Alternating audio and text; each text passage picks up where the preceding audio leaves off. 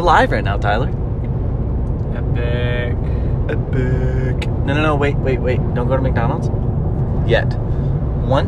Here's the rule. Once the thing's uploaded, once the YouTube video's uploaded, then I'll tell you and we can stop. Because I want to put this all away. Sound good?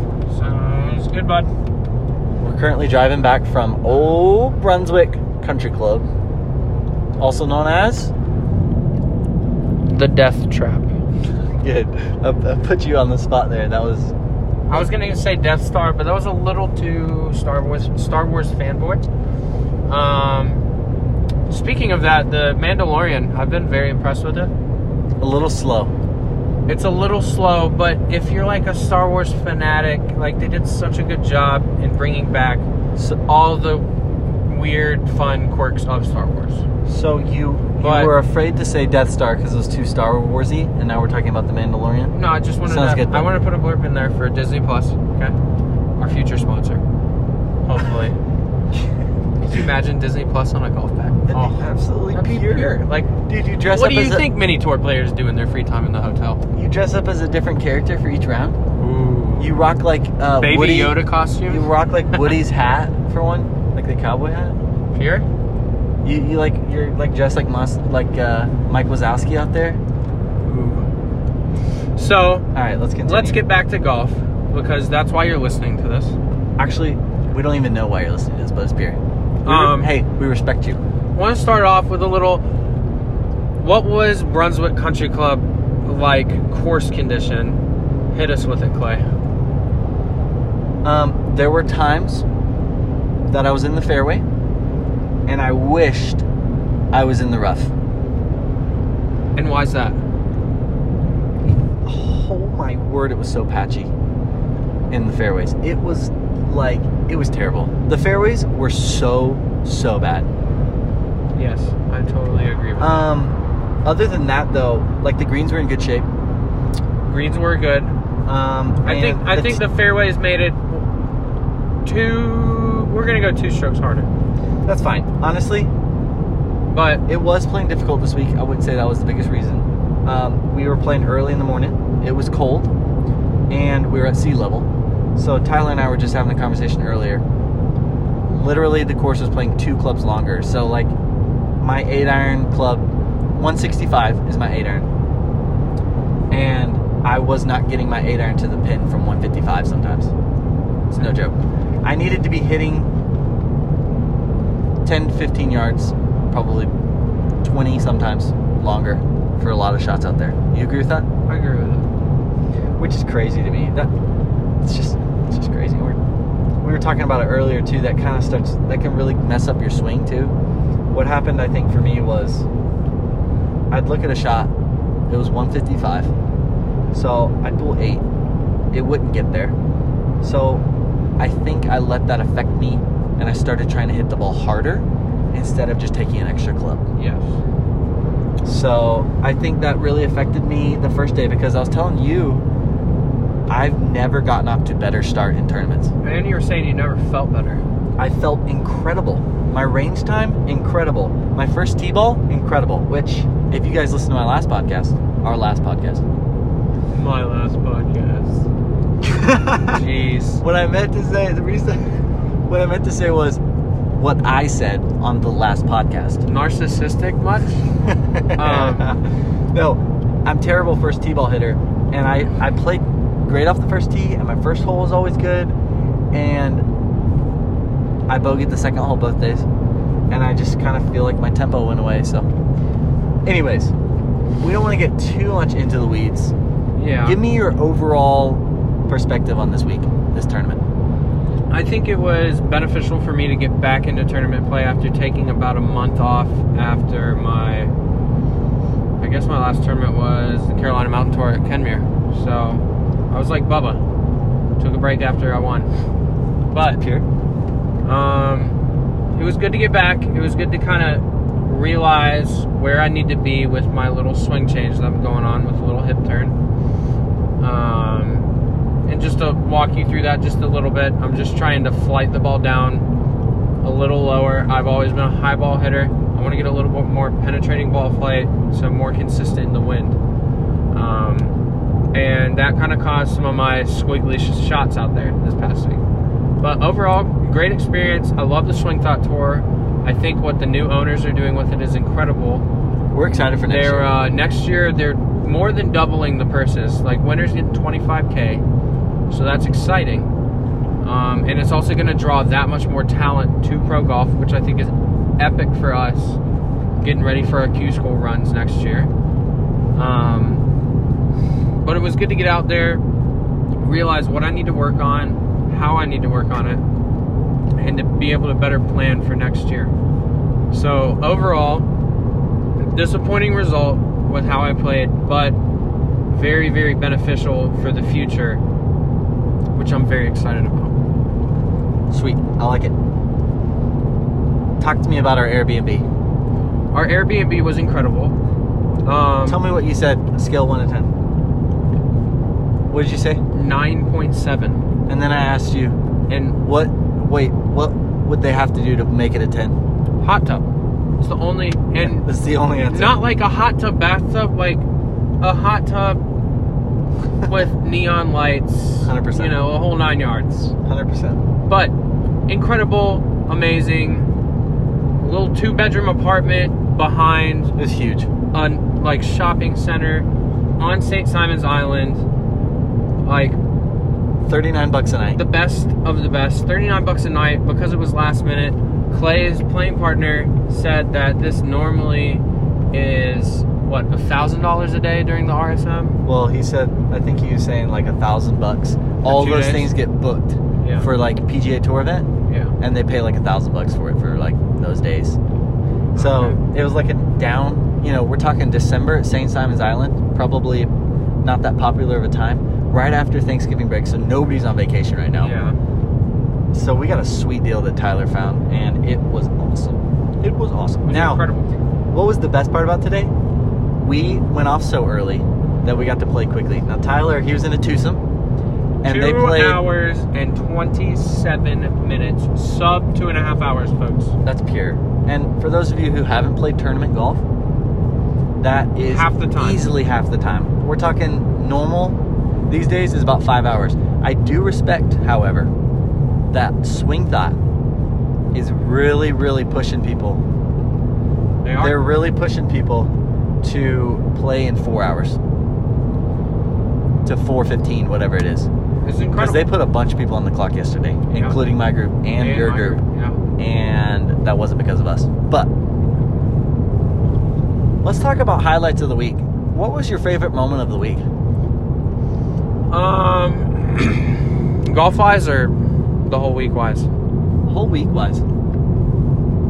I would definitely have to say being able to just share the whole experience with you. It's a lonely... It's a lonely... Pro golf sweet is lonely, that? okay? Yeah, it is. It is. So it was fun to have a little bit of, you know, chatter, you know, trash talk, cheering people on, vlogging, being able to, like, going out to eat. Yeah. How sweet is that? But seriously, it was a good time of the year. The weather in the second day was perfect. It was. First round was awful. It was awful. But it was 39 degrees when we started. And it was like 15 windy, miles per hour wind. And just an icy wind. Yeah. I should have checked the chill factor or whatever they call it, because it would have been in the 20s. Yeah. So obviously the ball was going nowhere too. But met some incredible people. Met this guy. Lives out of his van. Moved to Charleston from Arizona. I mean, this dude is a mini tour legend. He's been playing professional golf 10 years. I mean, his wife comes out onto the course about hole 12. Dude, you didn't tell me this. Made him a sandwich. You're kidding. I'm not kidding. That is awesome. Ham and cheese sandwich. Wrapped in like a paper towel. Like, it was epic. It was like, this is this dude's life. And his wife is totally supportive. Like, I later found out she was napping in the van because he had an early tea time and she wanted to see it. But it's so pure. It's incredible. Wow. That totally just popped into my mind. I know that's huge. That's why we do podcasts. This is content that you can't find anywhere else. Oh, and by the way, he had a mullet and was about 260. I would say 250. It's pure. Like, like vintage John Daly when he won the PGA Championship. This dude's a legend. I respect it. I mean, and he tied it up in a top knot just to satisfy all you millennial fans. But it was a good time. And then I played with a guy that took 5 minutes over the ball, and he was interesting. How different was yesterday's round than today's round? Polar opposites. How long did it take you to play yesterday? Probably 5 hours. Yeah. Today was less than 2.5. It's filthy. That's the dream. It's insane, but yeah, it was solid field too. I was really impressed with the amount of guys that came out for SwingThought, because SwingThought has been a little bit lower in years past, but we had a full field, you know. Yeah. And a full field, like Matt Atkins, who was tied for second going into the second round. He has PGA status. I don't know what kind of status, but he has it. Sweet. So we had Akshay out there. Yeah, good old Akshay. It's fine. Tyler, according to Tyler, the most overrated player out there right now. I wouldn't say he's the most overrated player right now. Personally, that'd be. You just don't get the hype. Yeah, I respect it. I just don't get the hype yet. I want him to go out and prove himself. Like Victor proved himself. Yeah. You know, like that's huge. Yeah. Like Victor, had 20 rounds in the 60s in a row or something? Unbelievable. Something insane. And Matt Wolf, I mean, he won. That's validating. Like, what are you going to tell a kid? Yeah. Like, oh, you although suck. Akshay's, 5 years younger than those guys? No, not that young. I don't think Akshay's going to college, though, is he? No, he's not. Anyways. So, it'll be interesting. Any other highlights from this week? Other than not finding my ball in 11, I can't really... Yeah, we should give some lowlights. Talk to us about hole 11 this week. Hole 11, stripe a 3-wood. Round 1, by the way. Stripe 3-wood. Probably hit the 3-wood 285, 290-ish. That's normal. Pretty normal 3-wood for me. Had about 180 into the wind, so I was like 6-iron. So, hit a 6-iron. It's bleeding a little right, okay? Not the best 6-iron in the world, but, you know, mediocre.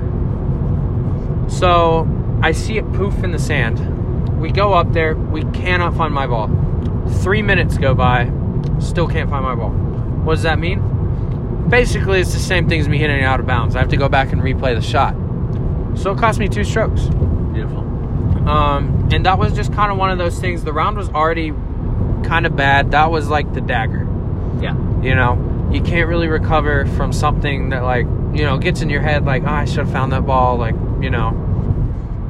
But so that was a low light. Another low light would definitely be number 5. This week was awful for me. Just could not master that golf hole. So just interesting. I had a ball today, hole 9. Hit a sprinkler head. Second shot on a par 4. Like, it was tracking on the hole. I saw the sprinkler head. I walked up there, and it's 1 yard off the green, just on the back. There's a sprinkler head right there, because that thing bounded. And ended up in the parking lot. So that was a triple for me.